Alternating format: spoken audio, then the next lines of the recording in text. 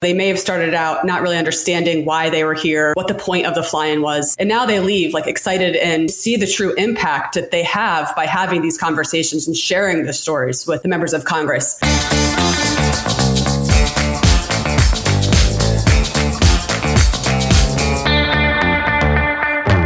Welcome back to the Facts About PACs podcast. I'm Michaela Isler, NABPAC's Executive Director, and I'm joined, as always, by my co-host, Mr. Adam Belmar. And I am here and very excited for our episode today, Michaela. The State of the Union address is coming up, and today we get to break down why it's important in the legislative process and how it tees up an extremely important part of the jobs that we all do in the PAC space.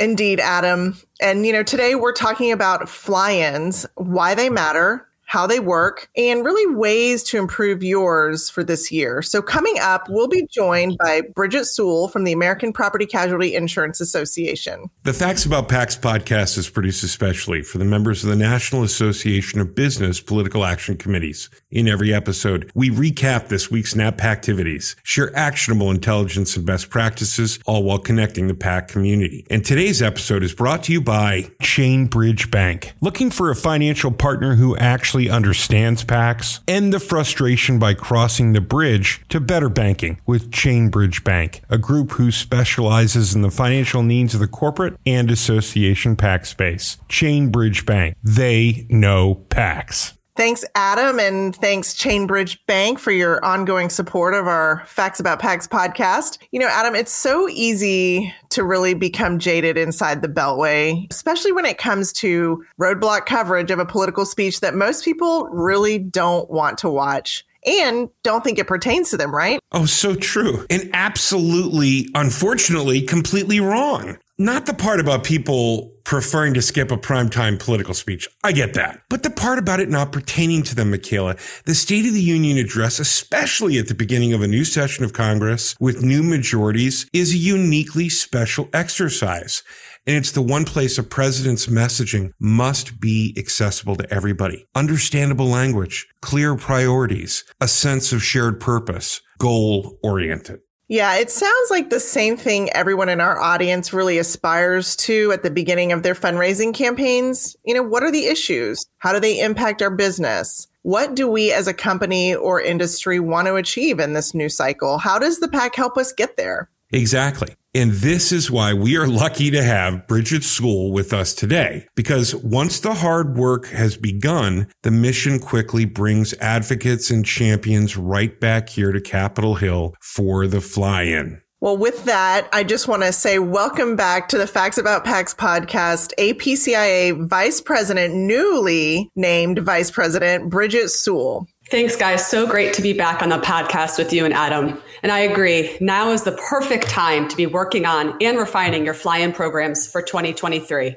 First and foremost, congrats on your promotion since the last time we've had you on the show. Definitely well-deserved. I'm very proud of you. And I know you're in the thick of planning for your federal fly-in, but you've got probably a couple of state fly-ins you're looking at doing too this year. So I can't wait to jump in and talk all things fly-ins. You have had great experience in executing this kind of program for a long time. We get asked about fly-ins all the time. And so what are the biggest goals to focus on for you when you're conducting your fly-in? Thanks, Michaela. That's a really good question, and one that we often talk a lot about internally as we prepare for our fly-ins. Not only do we, have goals of flawlessly executing the many, many logistics that go into planning one of these things, we really do focus on getting our APCIA members in front of the appropriate members of Congress. Those members of Congress who have jurisdiction over our issues and have a real impact on our industry as a whole.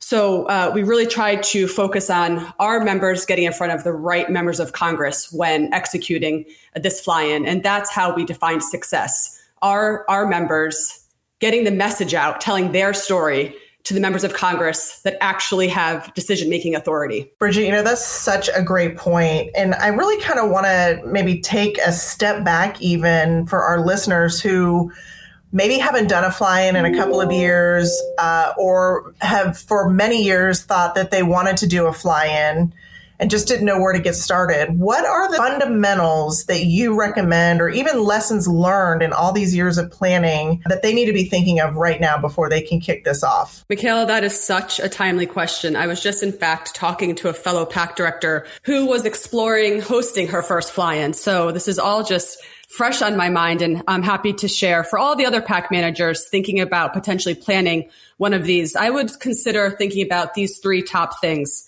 First, timing. That's crucial. Not only does it make sense for your internal timing, your internal calendar, what you all have going on at your association or your corporations, but also Congress's timing. Are they in session? Will your legislative priorities be a hot topic on the Hill during the time that you'd like to host the fly-in?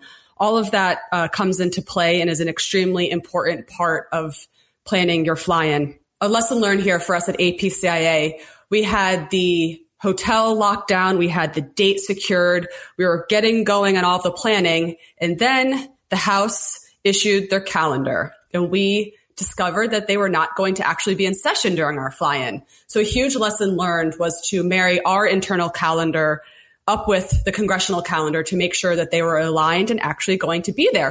I think the second most important thing to focus on off the bat is your audience. Again, both internally and externally. What are those legislative priorities that you'd like to bring to Congress, and who are those best messengers to do so? So figuring out who within your organization would be the best person to carry that story to the Hill.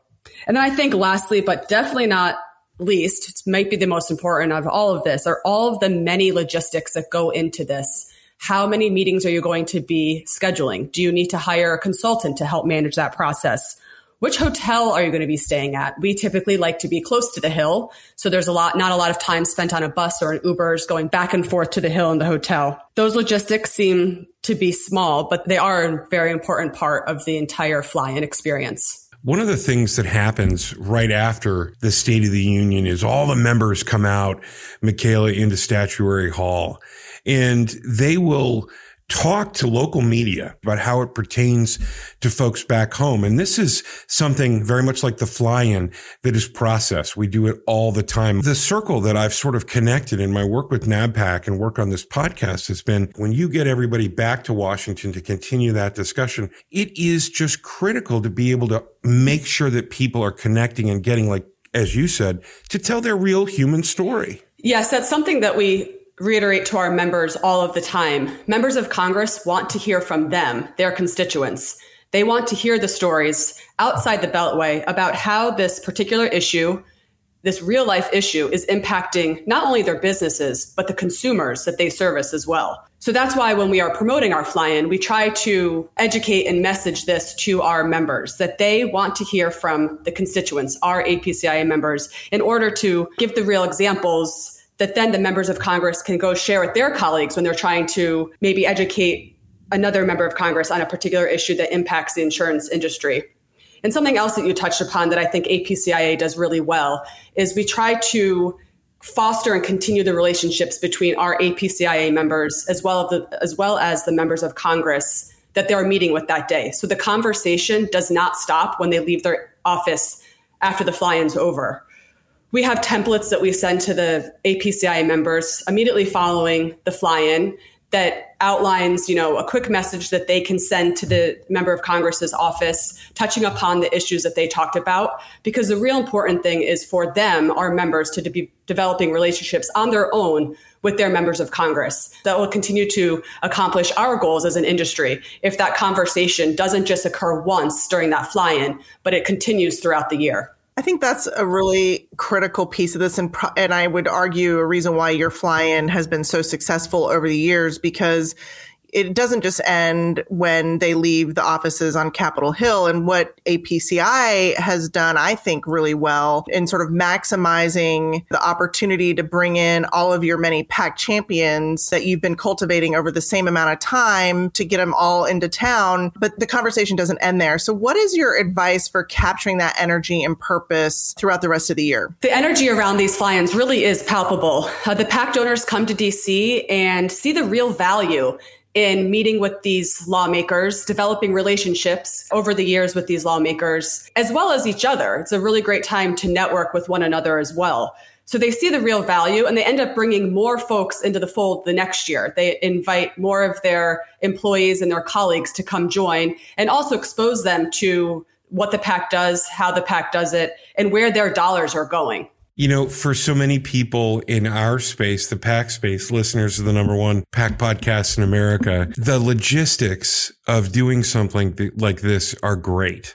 Not just the dollars, but the coordination of what and how to deal with everyone while they're here, to keep them safe. And we were never more challenged than the years where COVID prohibited this. And then last year, I know you guys found a way to get back to a new normal. Can you talk for a second, Bridget, about what it is in 2023 where COVID protocols are literally falling away and you're still creating a new normal? Are we back to the old school fly-ins? How do you think about, how should we all think about coordinating our fly-ins in 2023? Yes, Adam, I think you're right. I think we are back to the old school fly-ins, as you mentioned.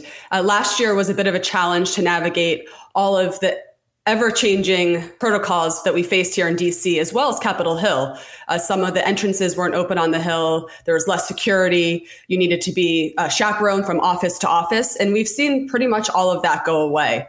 So I think as we approach this fly-in in 2023, I am modeling it. I am thinking about it like I did back in 2019. I think people are energized to be back together. I think that they are less worried about COVID. And I really do see this in also our registration numbers. We're going to have more folks here than we've had last year. And I think it will result in a great event. I think it will be a great event. And I think so many people are doing the very same thing, expecting a great event because there's so much energy and so much promise in this new Congress, an opportunity to take a look at things from a little bit of a different light. Michaela, I can't help but consider for the professionals who have done this long enough, and you are certainly one of them, that this offers great value for members and their staff as well. I want to hear from both of you about how much value members and their staff can find in these fly-ins. Yeah, I think having the constituents and that, as Bridget said at the top of the show, that sort of real world impact on the issues that they're debating. It's not just some words on a piece of paper, that there is actually an impact, not just to the company and their bottom line.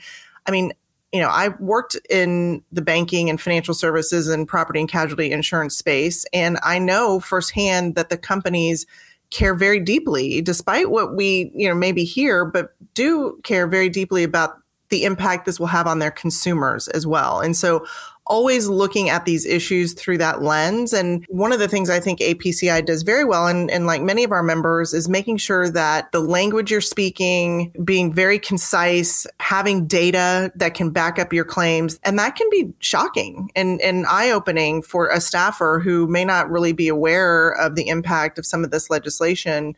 And so if you can drill that down to 3 high-level bullet points on and have some real powerful data baked into that, it's something they'll remember. We tried to make it as personal to the office as possible.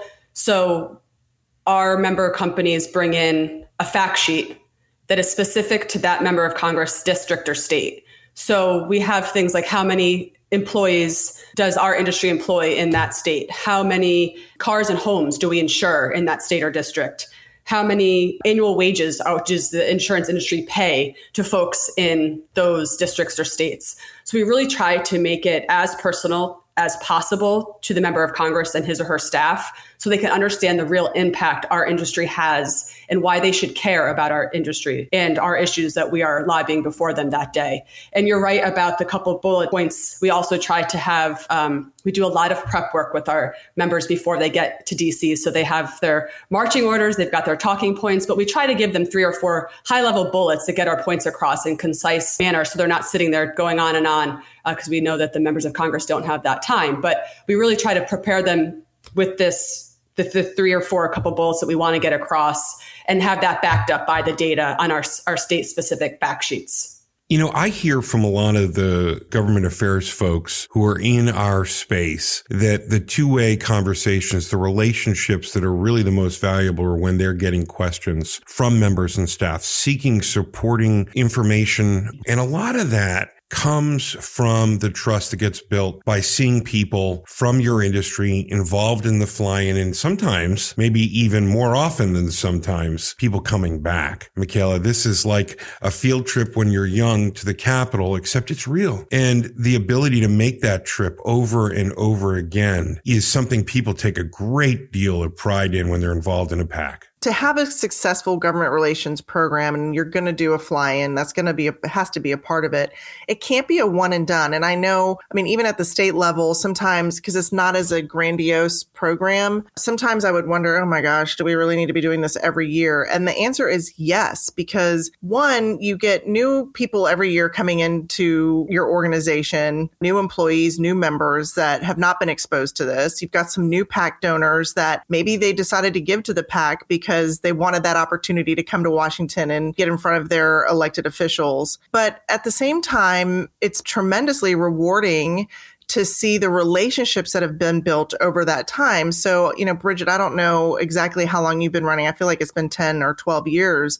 But to really see the evolution of the connections and the understanding of the issues, because at the end of the day, these are not easy issues to download. And it's not the first time they've seen us and heard from us, especially when there may be a really big issue coming down the pike. Like, we've been in front of you for 12 years talking about this. That's powerful. Yes, absolutely. And I do believe that there is energy year after year from the folks who have experienced this for, I've been here for 11 and a half years, to see that, they may have started out not really understanding why they were here, what the point of the fly-in was. And now they leave excited and had, after great conversations with their members of Congress, and see the true impact that they have by having these conversations and sharing the stories with the members of Congress. I also say when I try to schedule the meetings for these folks, the offices many times know that CEO from X member company is going to be there. And they're like, oh, the congressman will be looking forward to this conversation because he remembers it from last year.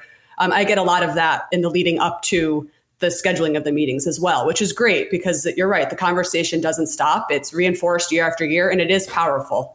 Bridget, I have to bring up one sort of funny story from our time together at APCIA, but I think this is important too, is to find a differentiator between you and all the other fly-ins that are going on. And I had this really bright idea and everyone thought I was crazy, but do you remember when we had one of our mutual colleagues dress up as a crash dummy? Yes, that was the best idea.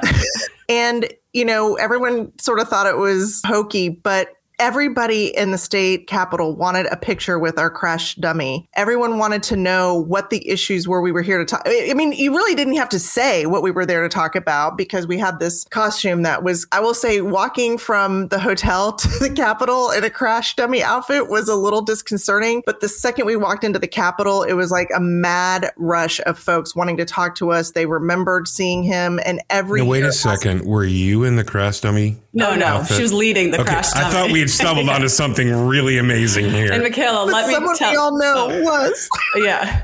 Michaela, let me tell you, they are still talking about the crash dummy costume to this day, many, many years later. So I think that was a brilliant idea, and don't let anybody tell you otherwise. I want to channel my inner Rocky Krivojansky of NABPAC because he is so wonderful at helping to boil down language to the most accessible level, to helping people feel connected. And it just back to where we started on this episode. It's what the job of the president is. It's what the job of the PAC director is. It's what the job of the champions is when they come back for a fly-in, the likes of which Bridget Sewell is expert at doing. And if you try and make it too complicated or think that you're too cool to utilize some visual communication to help rally people, you're not thinking hard enough. You get there and then you go through that wall. You take it to 11 and it can make a difference, Michaela. I think so. And, I think one thing too, that when you're thinking about your fly-ins, and Bridget, I know you guys go to great lengths to also bring the fun and bring something unique. Not everybody gets to experience DC every day. And while many of them have been in the government affairs space and, been around politics for a long time, there's always something unique that you all bring to the table, specifically when you all had just a fantastic dinner over at the archives. I think people are still talking about that event, but that's something that not everybody, even in DC, gets to do. And here, you were able to bring your members, your PAC donors, your champions, not only on your behalf to work and help the industry, help the association, but then you also reward them with something maybe kind of cool that not everybody gets to do in DC. Yes, we do try to provide a unique DC experience as a way of thanking them and a great way to end the very productive day on Capitol Hill. We do offer typically during those events a VIP part of the program for our PAC donors. So that's another incentive for the PAC donors to come. If you bring up the archives event, we had a special behind the scenes look at some very interesting Winston Churchill artifacts with our highest PAC donors. And again, people are commenting, when can we do that again? How can I get back in there? It was fantastic. And it's something that, I might take for granted living down the street from the archives, but it was wonderful. And it was a piece of DC that people don't normally get to see. It feels good to provide that to our members as well. Well, and you're always thinking ahead too, and how can we be a little bit different? How do you feel you've tailored, as you talk about your donors and bringing those donors in for those special, unique opportunities, how have you tailored your PAC fundraising outreach around these fly-ins over the years? Is there anything new for listeners to consider? I haven't necessarily done anything new over the last couple of years. I do try to host a PAC event for my members while they are in DC to capitalize on that energy coming off the Hill. We always talk about advocacy as a three-legged stool. So they were on the Hill lobbying. We're going to prep them with some follow-up language afterwards to keep the conversation going. And we host a PAC event. We normally host a candidate fundraiser that morning. So they have the opportunity in a very intimate setting to get in front of a member of Congress, one of our biggest champions. And that really gives our members a one-on-one opportunity to get in front of someone. And then later, at the end of the day, after our marquee dinner event, we do host a fun PAC fundraiser. They're energized. We try to capitalize on that and raise a little bit of money from that group as well. And they have been wildly successful. I think they understand it because they've just seen it all in action throughout the day. It all comes together and we close that loop for them. And like I said, it's one of our biggest and most successful fundraisers of the year, to be honest. Well, Bridget, thank you so much for sharing all about your great programs. Bridget Sewell, Vice President, American Property Casualty Insurance Association, and NAPAC board member and Vice President. Thank you for being back with us on the Facts About PACs podcast. Thank you so much, Mikhail and Adam. Subscribe and meet us right back here on the Facts About PACs.